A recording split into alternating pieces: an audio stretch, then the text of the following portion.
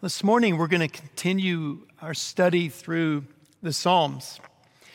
The Psalms are such an important book in times like this. In fact, any time you're going through a struggle of deep distress, the Psalms are one of the places we should run to quickly because they offer us so much hope. Every emotion that is known to man, so many experiences that are common to man are recorded in the Psalms. But it's not just the common experience that brings such encouragement. It's also the fact that the Psalms are very practical. They offer us help in that they tell us often what to do. Psalm 40 is the psalm that we're going to be looking at this morning. And as David writes this psalm, he speaks of a past deliverance, a present deliverance in seeing the goodness of God, but then also of a future deliverance. As he shares this psalm with us, we are drawn to deep encouragement, especially in the first few verses, of how we should seek to apply the word of God. I'm going to read from Psalm 40, verses 1 through 5, verses 11 and 12, and verses 16 and 17. Please stand for the reading of God's word. David writes, "I waited patiently for the Lord. He inclined to me and heard my cry. He drew me up from the pit of destruction, out of the miry bog, and set my feet upon a rock, making my steps secure. He put a new song in my mouth, a song of praise to our God. Many will see and fear and put their trust in the Lord. Blessed is the man who makes the Lord his trust, who does not turn to the proud, to those who go astray after a lie. You have multiplied, O Lord my God, your wondrous deeds and your thoughts toward us. None can compare with you. I will proclaim and tell of them, yet they are more than can be told." Verse 11, "As for you, O Lord, you will not restrain your mercy from me. Your steadfast love and your faithfulness will ever preserve me. For evils have encompassed me beyond number. My iniquities have overtaken me, and I cannot see. They are more than the hairs of my head. My heart fails me." Now from 16. "But may all who seek you rejoice and be glad in you. May those who love your salvation say continually, 'Great is the Lord.' As for me, I am poor and needy, but the Lord takes thought for me. You are my help and my deliverer. Do not delay, O my God." This is the word of the Lord. Father in heaven, we are so thankful to have your word. Here in this sanctuary, where others are sitting even now, we have your word. We pray your word. We ask indeed that you would deliver us today, that you would come speedily, that you, Holy Father, would reveal to us your will for us at this time, and that we would see your efforts in making us secure on solid ground. Holy Spirit, illuminate our hearts and minds to believe the truth that we are about to hear. No matter what might be distracting us at this moment, bring your voice that we might be transformed, unable to stop speaking about the things that we have seen and heard even this day. We pray in Jesus' holy name. Amen. Well, do you feel stuck? That question could have been asked to any of us a few weeks ago, a little over a month ago, and the answer would probably have been yes, that there was something in your life, whether it was at work or home, whether it was in a relationship or in your own walk with the Lord, where you felt somewhat stuck. But the answer to that question today is likely very different than it was just a few weeks ago. Do you feel stuck? There's no question that the answer is yes. And the reason you feel stuck, the reason we feel stuck, is because we are. David gives us a beautiful psalm that reveals to us that life this side of heaven is a life of being stuck in pits and miry bogs. It's a life where we're going to experience the deliverance from being stuck in the past, a deliverance of being stuck in the present, but also the promise of a future deliverance. Whenever we get stuck, most of the time, we seek to exercise every ability we have, all of our resources, to try to free ourselves from whatever miry bog, whatever pit of despair or destruction that might be present.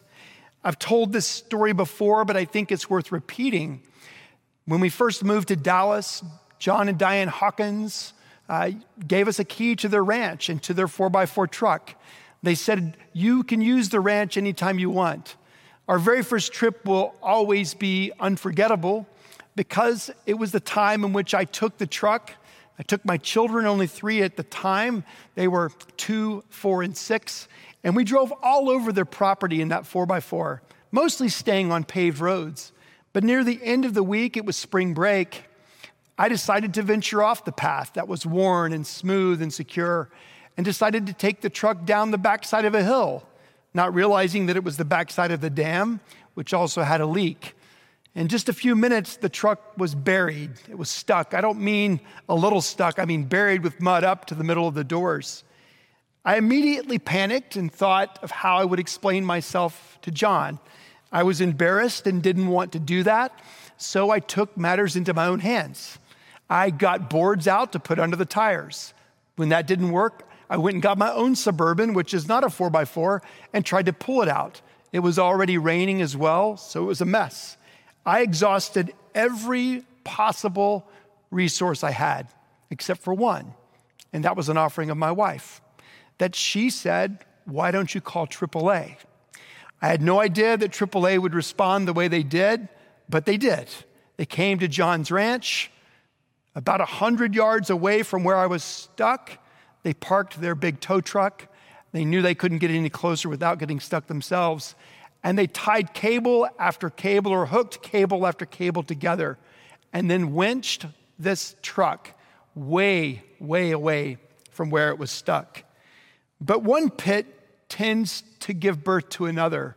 And the pit that was actually more destructive in my life was the fear of man. So I wanted to do everything I could to keep this from John. And so the next day, I drove the truck into the little town of Meridian to the small car wash and began to spray off all the mud. It no longer looked like a farm truck. It looked like a truck on a showroom floor. But there was one problem. My wife, she said, you've got to tell John. Something could really be wrong with the truck or with the land that you so screwed up. Well, I told John, and he laughed and continues to mock me this day. But the point of the story is to show how foolish we are when we get stuck. Instead of crying out for help immediately, we so quickly run to the resources that we have. Even when they are exhausted, so often we continue to try and free ourselves. David brings us such encouragement because he's stuck. And the encouragement is that even kings get stuck, even kings who are after God's own heart. But it's not the common experience that brings such encouragement. It's what David tells us he did. And what he did is what we must do in a moment like this. Indeed, always. Look with me again at verse 1. David says, I waited patiently for the Lord. He inclined to me and heard my cry. He drew me up from the pit of destruction, out of the miry bog. David was in a pit of destruction. We don't know exactly what this specific pit was, but we do know that that's the way he describes his life in this moment. The first thing I want you to note, though, is he says, I waited patiently. This is in the past tense. David is talking about an experience that he has already been delivered from. In the past tense, he is speaking about the way in which God has been faithful. And because God has been faithful in the past, he is waiting patiently for the Lord to deliver him again. The word, I waited patiently, is really important to understand. It seems like he's saying, I waited passively, but that's not at all what the Hebrew means. In fact, in the Hebrew, it says, I waited. What he's saying is that the waiting upon the Lord is not passive. It's an intense waiting. It's a waiting of expectation, a waiting of longing and crying for God to move, trusting that he will. It is not a passive waiting of a contemplative exercise where you're just simply waiting and doing nothing. It is an active pursuit of the Lord for his will and his way. To understand how this psalm can apply to us, I want to begin by looking at the various pits of destruction that David throughout his life found himself in. As you think about David's life and David's pits, I wonder what the first thing is that comes to your mind. For me, I quickly go to the story of Bathsheba and her husband Uriah the Hittite. David's pit of sin is very clear and very abundant. In fact, even in Psalm 40, he speaks in verse 12, the second part, about his iniquities. He says, "For evils have encompassed me beyond number. My iniquities have overtaken me, and I cannot see. They're more than the hairs of my head. My heart fails me." Well, certainly David, in his own sin, found himself in a profound pit of destruction. The pit of destruction in this reference was the pit on his roof, where he went up on the roof when all kings are supposed to go to war. And there he saw in his vision something he did not need to fix his eyes on, but he did. And there began the sin that began to destroy so many significant things. One pit leads to another. And before long, he has committed adultery with this woman. She has become pregnant. And now he's going to have her husband killed. David's pit of sin brought about horrendous destruction. And then he cries to the Lord when confronted by his friend and repents of his sin. Another pit of destruction for David is the pit of conflict. Throughout his life, he was in conflict. He had conflict with animals as he was a shepherd protecting the sheep. He had conflict with his brothers as he was courageous enough to fight the giant Goliath. He had conflict with Saul, who watched that battle, but later himself would seek to kill David. David was a man often in the pit of conflict. The conflicts were in his family, in his leadership, and often with nations at war.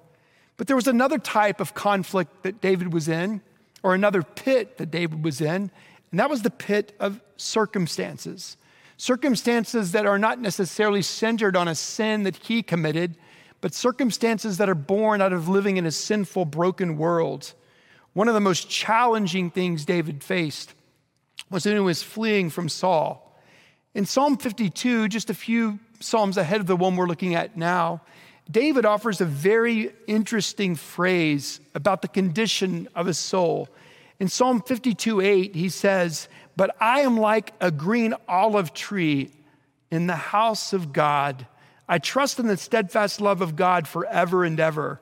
The New Living Translation says that David prayed, "I'm like an olive tree thriving in the house of God." That verse has become one of my favorites. But I want to speak about what he means. Thriving is not an emotion. It's a botanical term. It's a reality. David was thriving in the house of God because he was trusting in the Lord. If you simply read that verse out of context, you would think that David was in a happy place, just a very comfortable season of life. But that's not the context at all. If you look at where this comes from, David, from 1 Samuel 22, has just received news that Doeg, the Edomite, had just killed 80 priests. He had gone into a village where the priests were and not only wiped them out, but he also wiped out their children, the animals, all the family. 1 Samuel 22 carries the story. And this is how it goes.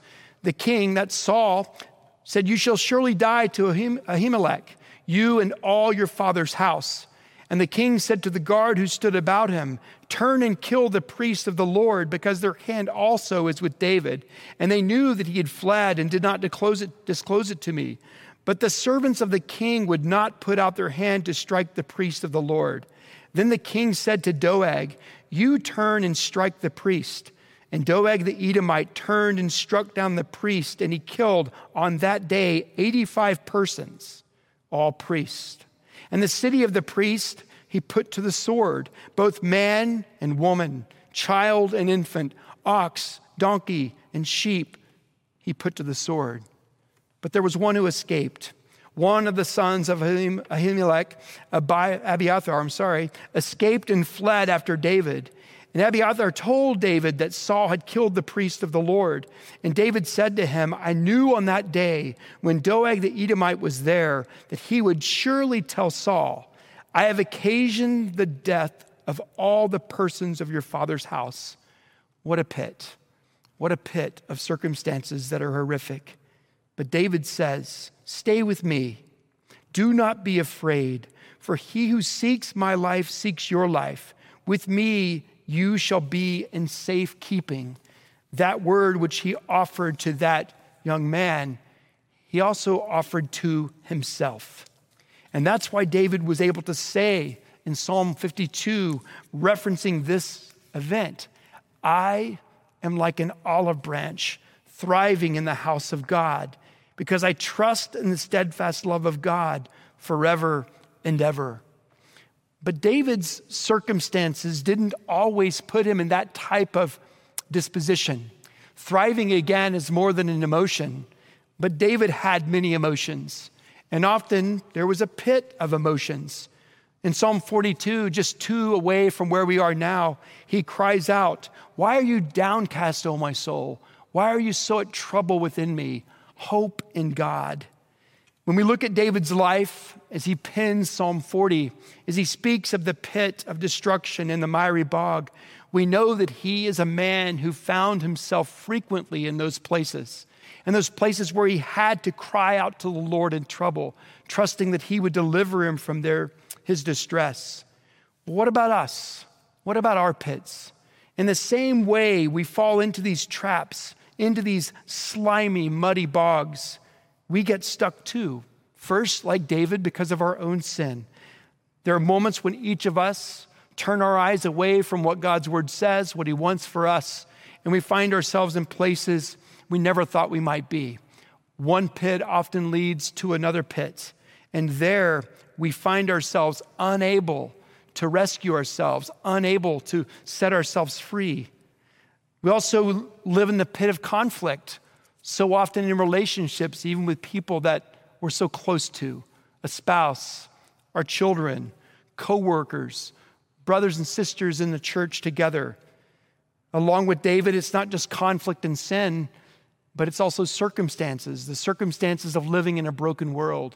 And right now is unlike anything that we have gone through together. And in this moment of this bitter circumstance, so many challenges are before us. Challenges at work and the economy, certainly challenges with health, and so many who are sick and so many dying all around the world. Along with that comes fear and all sorts of anxiety and depression. There is a lot that's happening in this circumstance that can lead to a lot of different emotions. But here, as the people of God, we have the promise given to us by his king, his servant David, which tells us what to do. The Psalms are so great, again, for this, because they don't just offer the common experience of every emotion known to man. They also tell us the way out. They tell us about the one who can pull us out. David, in the first few verses of Psalm 40, gives such a profound answer to what we must do in moments like this. He says, I waited patiently for the Lord. He inclined to me and heard my cry. He drew me up from the pit of destruction, out of the miry bog, and set my feet upon a rock, making my steps secure. He put a new song in my mouth, a song of praise to our God. In those 3 verses, David reveals to us 5 things about our deliverer, 5 things about the one and only one who can deliver us from these pits of destruction. It's very easy to see. First, he tells us of God's attributes and that God turns towards us. Verse 1, He inclined to me. He turned towards me. Secondly, we're told through David's word that God listens to us. He turns towards us, and he, the God who made us and all things, listens to our cries. He does more than that, though. Verse 2 tells us that he draws us up. He lifts us up out of the pit, out of the miry bog. Then it says that he doesn't just lift us out, but he moves us to a place of secure footing, a place that is ultimately secure upon the rock, the ultimate rock being Jesus. And lastly, it says that he gives us a new song. Well, what does that mean? David is referencing the past. He is referencing what God has done for him in the past. And because of what he's done in the past, he's willing to wait upon the Lord in this present pit of destruction. God had given him new words. He had given him a new song. Many of those new songs are the Psalms that we read. Amazing Grace is not a new song, but it once was. It once was a song sung for the first time after being penned by John Newton, now a song that is so common all over the world. But it once was a new song. It was a song written by a man who had himself experienced so many pits of destruction. As a young boy, John Newton experienced the pit of a circumstance in which his mother died just before he turned 7. He experienced the conflict of moving from one place to another as others helped raise him, often in deep conflict with a woman who was very abusive to him. He certainly experienced the pit of his own sin, where he was given frequently to drunkenness and other forms of reckless living. He was a captain on a slave ship, and he was engaged in activities that were not at all pleasing to the Lord. And one of these moments, he had become so intoxicated in the middle of a storm that he was tossed overboard. In order to save his life, the captain of that ship took a harpoon and pierced him in the hip, a piercing so great that he, for the rest of his life, would limp and could put his fist inside the scar where that harpoon had harpooned him. From that place, he was pulled back like the cables onto the ship. But it wasn't at that moment when he professed faith in Christ. It was the beginning of that journey. But one day in another storm, now the captain of his own ship, he would cry out to the Lord for salvation. The Lord would use this man time and time again to proclaim his holy word and to pen new songs that were born out of this deliverer's past deliverance, this deliverer's present deliverance, this deliverer's future deliverance. And his songs would remind us time and time again that there is one deliverer, our living God, Father, Son, and Holy Spirit. And in order to save us, his people, God demonstrated his own love for us in this, that while we were still sinners, Christ died for us. Christ Jesus was sent to the very earth that he himself had made. And he entered into the pit of the manger, and then the pit of a garden where he himself many times had found great peace in being with the Lord, but not this night. This night, he would sweat drops of blood in this pit, and he would tell the disciples that his soul was overwhelmed to the point of death, but they would still sleep. He was arrested that night, and then he experienced the pit of being stuck on the cross. And from that place, he would cry to his Father. He cried to his Father the night before, "If you are willing, take this cup from me." But he was not willing. It was the will of the Father to crush him so that we who are his children could ultimately be delivered. He did not deliver him from that cup so that he might deliver us.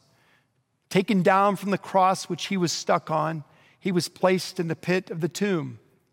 And for 3 days, there Christ's body lay. Jesus Christ would be raised from the dead.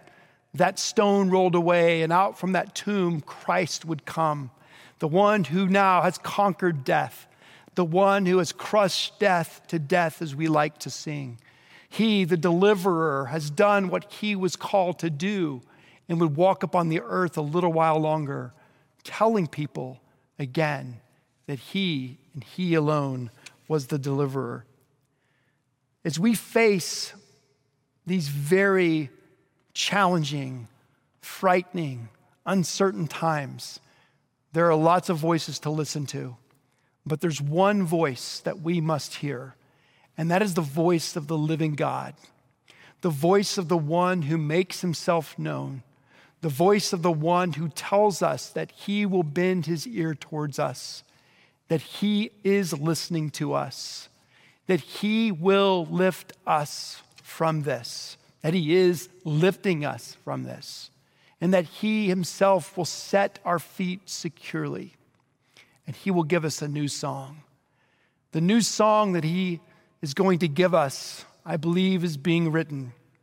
And as you wait and wait upon the Lord, do so knowing that in the past, he has been faithful to deliver you. In the present, he is delivering us. And he will be faithful to deliver us again in the future. I know you feel stuck. It's because you are. Cry out to the Lord in this moment. Cry out as David did, as John Newton did, and as you have already done many times. He is faithful. Father in heaven, as we bow before you, we thank you for your holy word. We pray, Lord, that we would be like an olive branch thriving in the house of God because we too have trusted in your steadfast love. Father, for all those who are deeply struggling in a pit of destruction right now, whether it's a circumstance, a conflict, or their own sin, we pray that you would lift us out, that we would experience the power, that resurrection power of your true deliverance. We praise you for the song that we are about to sing, a song we know so well. But as we sit and listen to these words, arise and sing along. Bless us with the truth of what this new song means, all for your glory and for our great good. We pray in the strong and perfect name of Jesus Christ. Amen.